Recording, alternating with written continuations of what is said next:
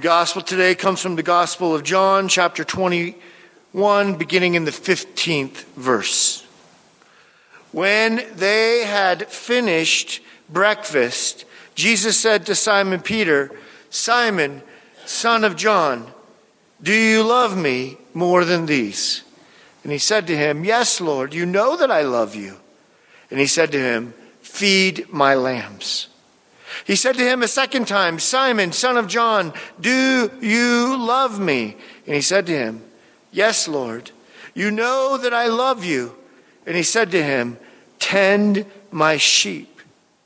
He said to him a third time, "Simon, son of John, do you love me?" Peter was grieved because he'd said to him the third time, "Do you love me?" And he said to him, "Lord, you know everything. You know that I love you." Jesus said to him, "Feed my sheep.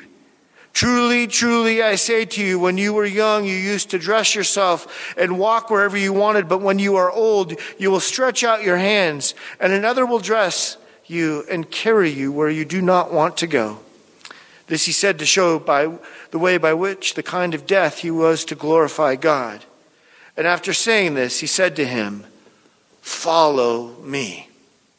This is the gospel of the Lord. Thanks be to God.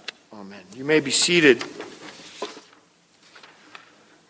Life feels relentless. Sometimes, all the time. But we all feel that sometimes, don't we? I wonder, where is there, or when will there be rest?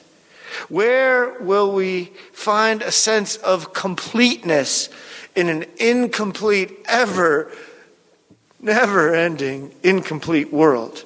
I mean, it won't come, unfortunately, at the end of a semester, because we know not too long we'll have to get ready for the next one. It won't come even after graduation, because that next step begins now, even after a job well done. And while a job well done feels good and is good, it's never quite complete here on this side of heaven. And what we'll find, I think, as we come into today's text, both in Nehemiah and in the Gospel of John, that our rest will finally come. Not from the completion of a project, but from a person. As Nehemiah recounts God's faithfulness, especially as we get in the latter parts of chapter 9, which I hope you'll read at home later today. One commentator put it this way: God is in every sentence. You see, the source of our completeness and rest and of what God has done and what he's doing in us comes in completion, not at the end of the job, but because of the relationship with the one who has called us. But let's take a moment to recount what we have seen in these last several weeks in Ezra and Nehemiah, and even what we get a glimpse of today in the Gospel of John. God sent Zerubbabel to rebuild the foundation of the temple after it had been destroyed and folks had been separated from the very presence of God. And the temple's foundation was rebuilt. And though it would later look glorious again under Herod, it was never quite done. It was only, even in its first construction, even in the glory days of Solomon, only a foreshadow of the temple that would be made complete in Christ himself. And the word was heard again as God, a few years later, would send Ezra to gather people once again in worship.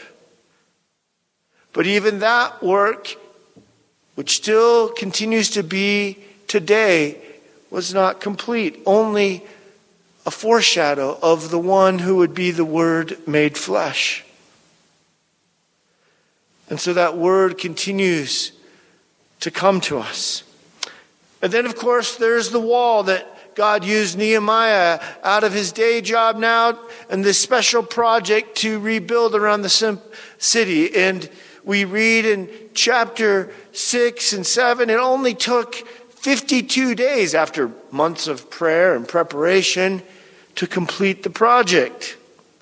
And yet, after chapter 6 and 7, there were several more chapters left to be read in the book of Nehemiah. The work wasn't just the wall, it was with God's people and their God. And that takes us to chapter 9 today. And a worship service, by the way, 3 hours reading the scripture, that's a quarter of the day, and 3 hours confessing.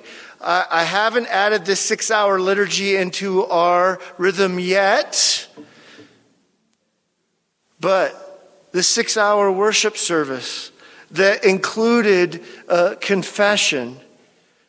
After days of a festival and a party, some commentators wonder aloud, did Nehemiah's account get the order wrong? I mean, why do the confession after the party? But then most will begin to see, and you will too, even looking at the traditions that we know today with the Jewish New Year, followed not that long after by Yom Kippur, the time of confession and repentance. Or how about in our own tradition and liturgy today, where we celebrate Advent and the glorious day of God being with us, Emmanuel, and Christmas. Only it seems, and it feels quicker and quicker every year, to be followed by Ash Wednesday in the season of Lent. And so this liturgy that we are witnessing, this 6-hour worship service of repentance and remembrance, and if you keep reading chapter 9, you'll get that sense of remembrance as he recalls all that God has done. And yet, when you get down to verse 33, you get this stirring word that reads, "Yet you, God, have been righteous in all that has come upon us. For you have dealt faithfully, God, and we have acted wickedly." After all of this, God has been faithful and we have been wicked. And so they face the facts in this time of confession in God's word, which once again leads to God's restorative grace. Emmanuel, God with us now, then, and always. And maybe particularly for us as we remember today, God with us on the cross. Because isn't this testimony in Nehemiah isn't about a perfect people? God was faithful. We were wicked. This is about real life. I mean, even when you hear the encounter between Jesus and Peter, once again, it's after the glorious good news of Easter. And then comes the repentance. As Jesus, which maybe some thought was a downer, recalled the 3 times that Peter had just denied him. But there again, restoring him. Now, by the way, when you hear texts like this encounter with Jesus and Peter, is the first thing that comes to your mind, that's a good text to be read at a wedding. No? I thought so. So Joy and I had that text read at our wedding. Because we wanted our life together to be marked by speaking the truth and forgiveness and grace. And what we'll talk about in just a moment, the calling that God then gives us. For in John 21, Jesus is risen. And God's plan was unfolding. As it was unfolding with his people at the time of Nehemiah. And although it was only then a foreshadow of what is to come and fully revealed now in Christ with Jesus and Peter, it was a movement from joy to restoration and now calling. In the case of the time of Nehemiah, it was a recommitment to the covenant.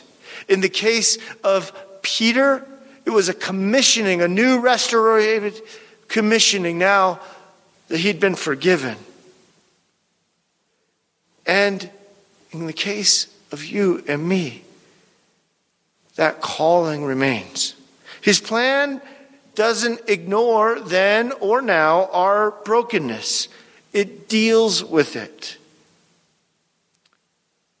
At that point now, as we think about our brokenness in a week where many of us are wondering, where is God in this broken world? Nehemiah reminds us that he is present.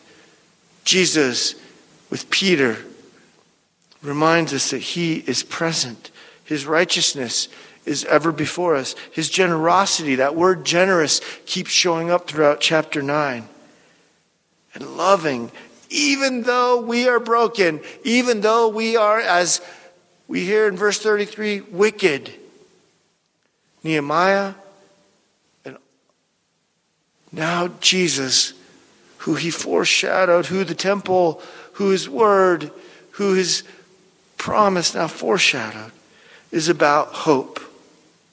But let's deal with the reality of this broken world for a moment. In weeks like these, when we ask questions and we can't understand why, we come to Jesus to try and understand, how could this happen? We understand God's heart only then. We can only understand God's heart only then as a God who is with us in our suffering, a God who went to the cross. You see, we're not going to probably be able this week to answer the question, why? But what we can answer is what Jesus has done. He went to the cross. He is for us. He understands suffering. Gregory Boyd, in his book, A Skeptic's Letter, which was a collection of letters, at the time he was a seminary professor and his dad, an atheist. And this was the way that they could be in conversation about these deep questions. And one of the questions that his dad wrote to him was to the gut. As his dad writes, why would God not intervene when your mother died when you were just a young boy? Why would he leave me with young kids to raise? Why would God not intervene in dark days in human histories with places like Auschwitz? And as Dr. Boyd reflected on that gut-wrenching question, one night he told the story about how that question had haunted him in his life, and he would look to the stars and see the beautiful sky and the handiwork of God's creation, think, oh, there must be a God. And then he would look to the brokenness of this world and feel like, but how can this be? And it dawned on him that only the gospel dares to proclaim, as he writes, that God enters smack dab into the middle of the hell that we create. Only the gospel dares to proclaim that God was born a baby in a stable and all the muck and smells that are involved in a stable. And that he lived and befriended prostitutes and lepers and those no one else would befriend. And he suffered firsthand the hellish depth of the nightmarish human experience. Only the gospel is a portrait of God that gets the sense of that contradictory fact that the world is all at once so beautiful and so ugly. This is Jesus, God with us, God for us. And when we can't understand why, we know what he did and who did it. God with us. No, Ezra and Nehemiah didn't describe a perfect world. It didn't describe perfect followers. But it did describe a God who was relentlessly faithful in pursuing them as he continues to pursue us. A God who keeps coming after us despite our wickedness. Jesus on the cross ultimately reveals God's heart for us. As we suffer, we know that he understands our suffering. And Easter will ultimately, on this 7th weekend of Easter, ultimately proclaim hope beyond suffering. And so God deals with the reality of who we are. He faces the facts. He deals with it. And he comes to us through the cross. And so he came to Peter 3 times, "Do you love me?" And he painfully recounted as he invited Peter to confess his rejection of Christ only days before.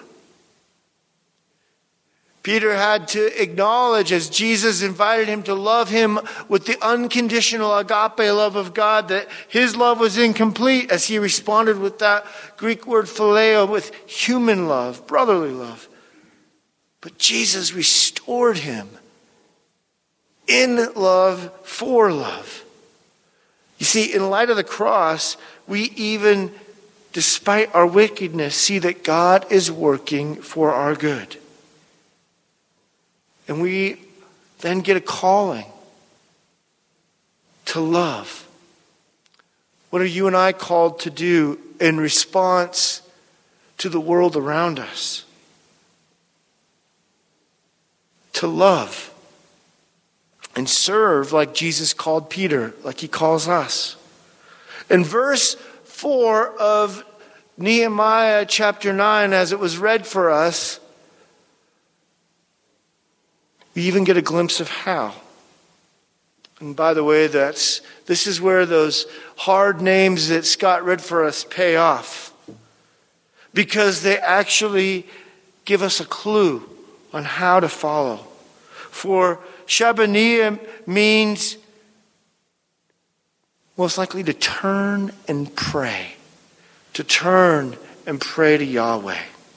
Buni, short for Benaiah, means what Yahweh has built. And Sherebiah, or Keniah, short for Keniah, means Yahweh strengthens. And so we are called to turn and pray to the God who builds us up, who has built his kingdom and life for us, and who is the one where our strength comes from. God has completed, and now it's unfolding and revealed finally in Christ, in you and I, in love. Derek Kidner, the scholar, one of the scholars who have done some deep study of Ezra and Nehemiah, calls this a turning point in the life of God's people. It was a turning point in Peter's life. And today, as we come to this text, you and I suggest it's a turning point in our lives. Will we receive this gift of grace anew? Will we hear that calling to feed his sheep and to love our neighbor and to proclaim the good news of the gospel? Will we do it even in the face of our own sin, coming to him to restore us by his grace? Will we remember that God is with us? And I think it's a turning point Not just for you and me individually, but we're at a turning point in the life of our congregation. As we come back from a couple years of pandemic, as we come back together and heed the call to come to God's temple as he did with Zerubbabel, to hear God's word as he worked through Ezra, and to be a part of what God is building as he did through Nehemiah. Will we love one another in discipleship with each other? Will we be built up together in worship? Not just on festival days like Easter, but all the days that follow. Will we not be afraid to ask hard questions, gut-wrenching questions sometimes like Gregory Boyd did with his dad, and seek to defend the faith? Will we not be an evangelist for the gospel in a world so thirsty for it, even when they don't know it, despite our own wickedness, because God keeps coming after us? Friends, when life feels relentless, when the brokenness seems too big to even try and rebuild, repent and remember to turn and pray to Yahweh, to turn to the one who didn't just rebuild the temple sometime back there in the past, but rebuilt it and 3 days rose. Yahweh, Jesus, God with us. This Yahweh, this Jesus strengthens us. At this turning point, will we receive his love together? May we love his sheep together. May we be part of what God has built and is building in us, in this place and in the world around us. Amen.